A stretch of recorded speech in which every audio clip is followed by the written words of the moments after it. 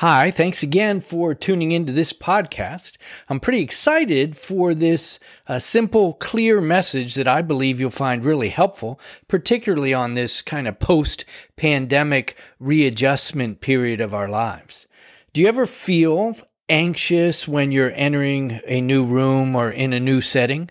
Well, if you're human, you do. Everybody feels somewhat anxious there, but have you ever entered poorly? Maybe you've entered with way too much energy when everybody else is in a kind of mellow mood, or maybe you've come in mellow or maybe a little melancholic when everybody else is in a celebrative atmosphere. Or maybe you've entered a room selfishly, and that can add to insecurity. You're looking to see what you can get or how you can be received. Well, I want to help you with that today. What I want to help you do, first of all, here's a few steps that might be valuable. First of all, enter the room or the setting with God. Enter the room or the setting with God. So, in other words, take time to enter well. Don't just rush in. Don't rush in from the car, or don't just pop onto the Zoom meeting. Take a little bit of time to prepare yourself to enter well. And what you really want to do is, in your mind, in your heart, in your spirit, don't enter the room alone. In other words, you want to enter in with God's presence. Know that He's with you. Know that He's not only with you, and I'm not talking about psychological framing or taping so that you don't feel anxious. No, I'm talking about the reality in the spiritual realm. Enter knowing that He is with you, but also enter knowing that you are actually bringing the presence of God with you into the room. So that's a big deal. So before you enter, kind of prepare a little bit, get yourself settled in God, and recognize you are bringing His presence.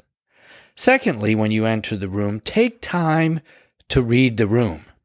In other words, take time to look and see what's happening. Stuff was already happening before you arrived. As a matter of fact, stuff is already happening when you enter into the room.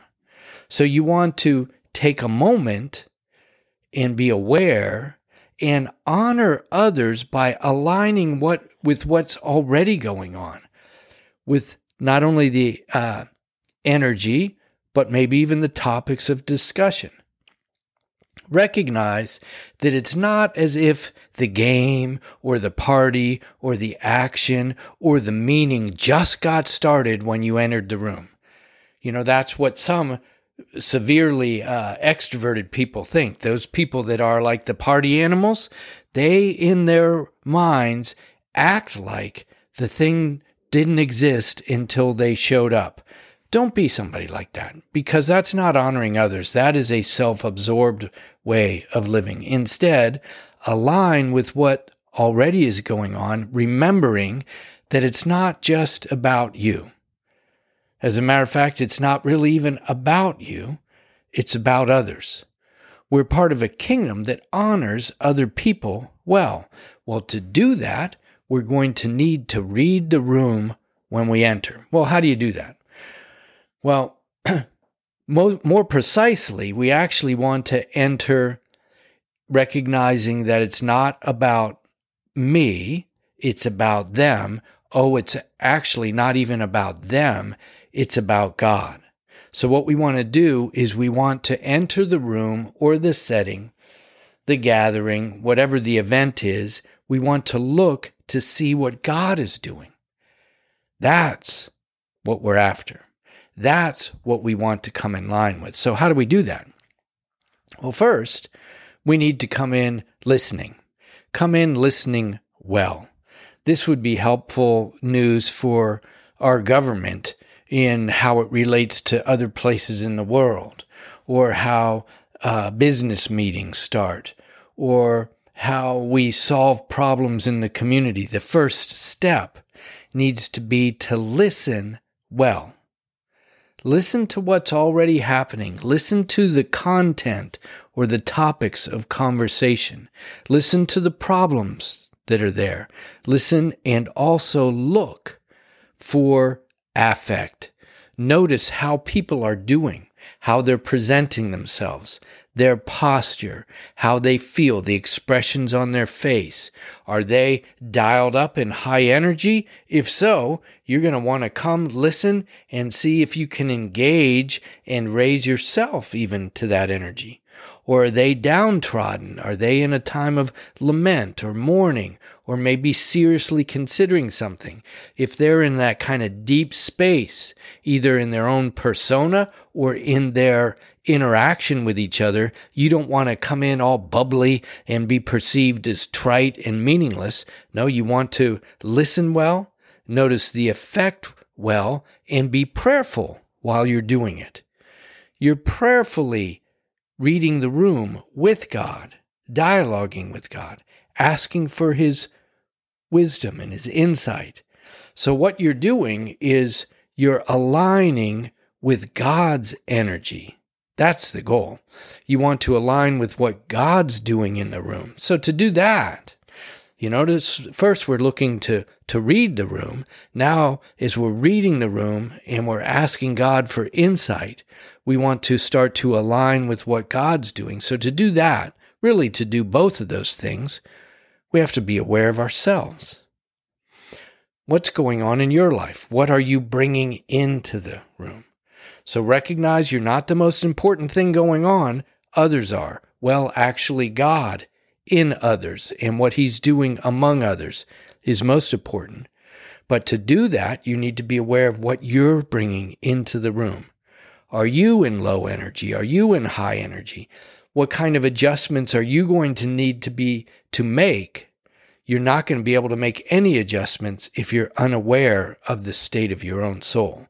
So be aware of yourself, and then you want to align yourself, align your energy, align the desires and the cares of your heart, and even align your message with what you sense that God is already doing or that He wants to do in that setting. Now, this is actually a supernatural act. It's a supernatural way of living. It is a kind of reliance on the Holy Spirit, a discernment through the Holy Spirit of what's going on. So to do that, we want to ask God to open the eyes of our heart. Now, that expression is used in Ephesians 1:18, where Paul's praying for the church in Ephesus, and he asks that God would open the eyes of their heart to the hope and the riches in God's inheritance in His people. What I want you to think of in relation to that is that your inner person, your heart, your soul, has a kind of perceptibility, an ability to perceive. We're going to call that the eyes of your heart. In a way, your inner person, your spirit, can see, can perceive. You want the eyes of your heart to be opened by God so that you can be aware of His hope. Now, His hope is in His people, particularly the people of God. That's His treasured position. But it's also His hope for His people. And not just for His people like church people. No, His people that He's working in and among. So we want God to open the eyes of our heart in step with His hope. And we also want Him to open the eyes of our heart in step with His riches. His riches among the people who are already there and for the people. So in some way, you're going to tap into and interact with the riches that are at hand. In other ways, you're going to be bringing kingdom resource and riches to bear. So you want to have God open the eyes of your heart so that you can engage spiritually with what's going on.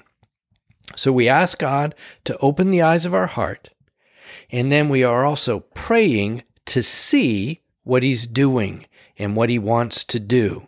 It's really asking for a prophetic opening of awareness, discernment of what God's doing. So we want to pray to see, and we want to pray to say.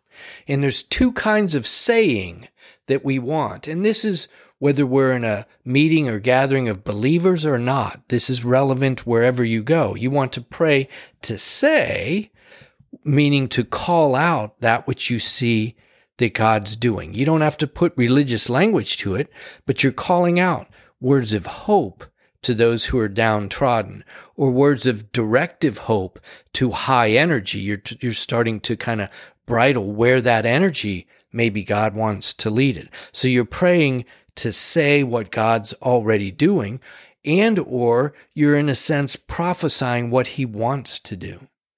So those two I find in my own soul, in my own spirit, in my own practice, in my own development, very connected. If I have a sense of what God wants to do, but I don't know what he's doing right now, it can be very disconnected. It can sound like a word out of time, or it could sound harsh, or it could sound like irrelevant. On the other hand, if I'm very aware of what's going on, but not aware of where God wants to go, I might not be able to speak with very much hope.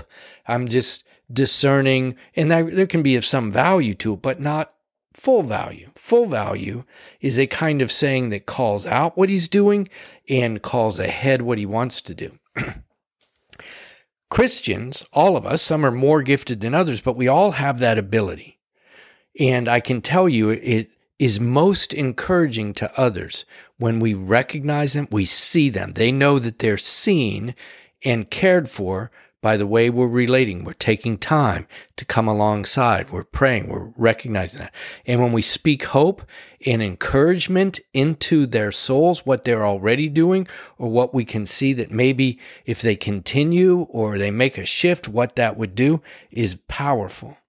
So we want to ask God to open the eyes of our heart. We want to pray so that we can see. We want to pray so that we can say. And we want to also pray so that we can serve. By that I mean we're looking to see how we can be very helpful, maybe the most helpful person in the room. We're not looking to be a critical person. We're not looking to be withdrawn. We're looking to interact. We're looking to serve. All the time? Just about all the time. Now, that doesn't mean you're going to be the answer person or that you're the one who's going to organize everything. No, you're just coming with a serving heart that would be in alignment with what God's doing, with the affect among the people, with where they already were when we're in the room. So you're going to serve through your activities and even a servant kind of authority, whatever authority God has placed on your life, you're kind of bringing that to bear for the benefit of others. Could be a prayer authority or a particular gifting. In the areas that God gives you, those manifestations of the Holy Spirit actually serve as a kind of service. All gifting is for service and release an authority from heaven. Hopefully that makes some sense to you. Now let me kind of bring it home for application.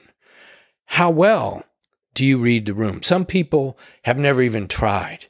They, by nature, just come in as if there's no God, and if there's nothing that was going on before, they come in with their own, left to their own devices, hope that they can do well relating, or some assume they will do well, but it's all just kind of happenstance. I want to encourage you, that's not really how the depth of the kingdom of God works. It's better to take time in an unhurried fashion. I've been reading recently Steve Macchia's most recent book. It's called The Discerning Life, and actually my next podcast will be an interview with him. But in there, he breaks down and uses the word soul as an acronym that I find really helpful. And so the first step of that soul is to seek spaciousness in your soul. Secondly, you want to open your soul. Thirdly, you want to live in an unhurried fashion. And fourthly, you want to consider your lifestyle, or what I'm going to say, your life responsiveness. Your life responsiveness in alignment and service or mission. So let me say that again, because this will help you to read a room. Excuse me. You first want to have spaciousness in your own soul. That doesn't happen if you're late. It doesn't happen if you're full of anxiety. You have to take a little moment to prepare yourself to have spaciousness in your soul and an openness to God and others as you're interacting with them, and come in an unhurried way. You can be busy. You can even get things done, but not have that frenetic, hurried activity in your soul. Spaciousness, openness to what God's doing, what's going on with people, and an unhurriedness so that you can rightly align. You can live in response, a lifestyle of response in service, in alignment, and for the betterment of the people there. So how well do you read the room? How well are you able to pray in line for God's discernment of what's going on? Are you able to say, are you a person who has grown to a place where you're pretty comfortable to call out what you think God's doing? You don't, again, have to use a lot of God language, but you do want to encourage those people by what you see that they're doing, what God's helping you to see. And how well are you able to serve? Well, where do you go from here? I want to encourage you to practice this week, to read the room. It will make you more successful both in relating to people and in advancing the purposes of God. So this is not a little thing. Reading the room with God opens the door to connecting well with people and to connecting well with what God's doing. So I want you to practice this week. And how do you do it? Let's look ahead. Take a little bit of time and look at a few settings that you're going to be going into the next week. Could be meetings, or it could be some setting that you want to go into. Look ahead and plan with God. Spend a little bit of time planning with God and ask Him to help you read the room. So you're going to do that ahead of time. Like you're saying, I got something this coming Wednesday or Friday. You've got that and you're starting to lift that up. You're saying, Lord, I want to learn how to read the room well with you. So you got that in the future. Now, as you're coming into the meetings, into the settings, practice taking that moment to prepare well so that you can enter well and not enter alone. Enter with God. And then give it a shot to be attentive to what He's doing. I believe this is kind of a game changer and will be really helpful to you. So practice this week. Ask God to open the eyes of your heart that you can read the room well, that you prayerfully with God can see what He's doing, say what He's doing, and serve in light of what He's doing. I hope you find that beneficial. I do want to also encourage you, I haven't done this for a while, that I have a 1-year coaching program that I call Get Clear, Get Focused, and Be Fruitful. And it's a coaching program that is, honestly, it is transforming lives. I'm getting testimony really every week of how this is reshaping, deepening, and empowering the clients that I have. And so I'd like you to consider it if it's something that's relevant to you. It has 3 main kinds of things going on. You have an online curriculum that guides you through the process in the year. There's like 80 videos and there's almost 200 pages of download material in it. So there's curriculum, but then there's also weekly coaching. I gather everybody in a weekly group Zoom meeting. And then there's also monthly one-on-one coaching. And so Get Clear, Get Focused, and Be Fruitful is a way to lay a foundation for the next season, but really your whole life. In it, we're going to look at your own design, your placement in God, your sense of purpose, how to build a life or a rule of life that actually sustains your whole being, and to create a strategic plan for the next couple years. Not only so, the second half of the curriculum is all about how you can advance the kingdom wherever you go for the rest of your life. So it's pretty powerful. If you're interested in that, I would encourage you to go to tommygriff.com and we can set up a time where we can talk, see if it's a good fit for you. If it is a good fit, awesome. If this is a good thing for you, this would be God's time to explore it and see if it is. If not, that's okay. Right now, walk away by learning to read the room well for success.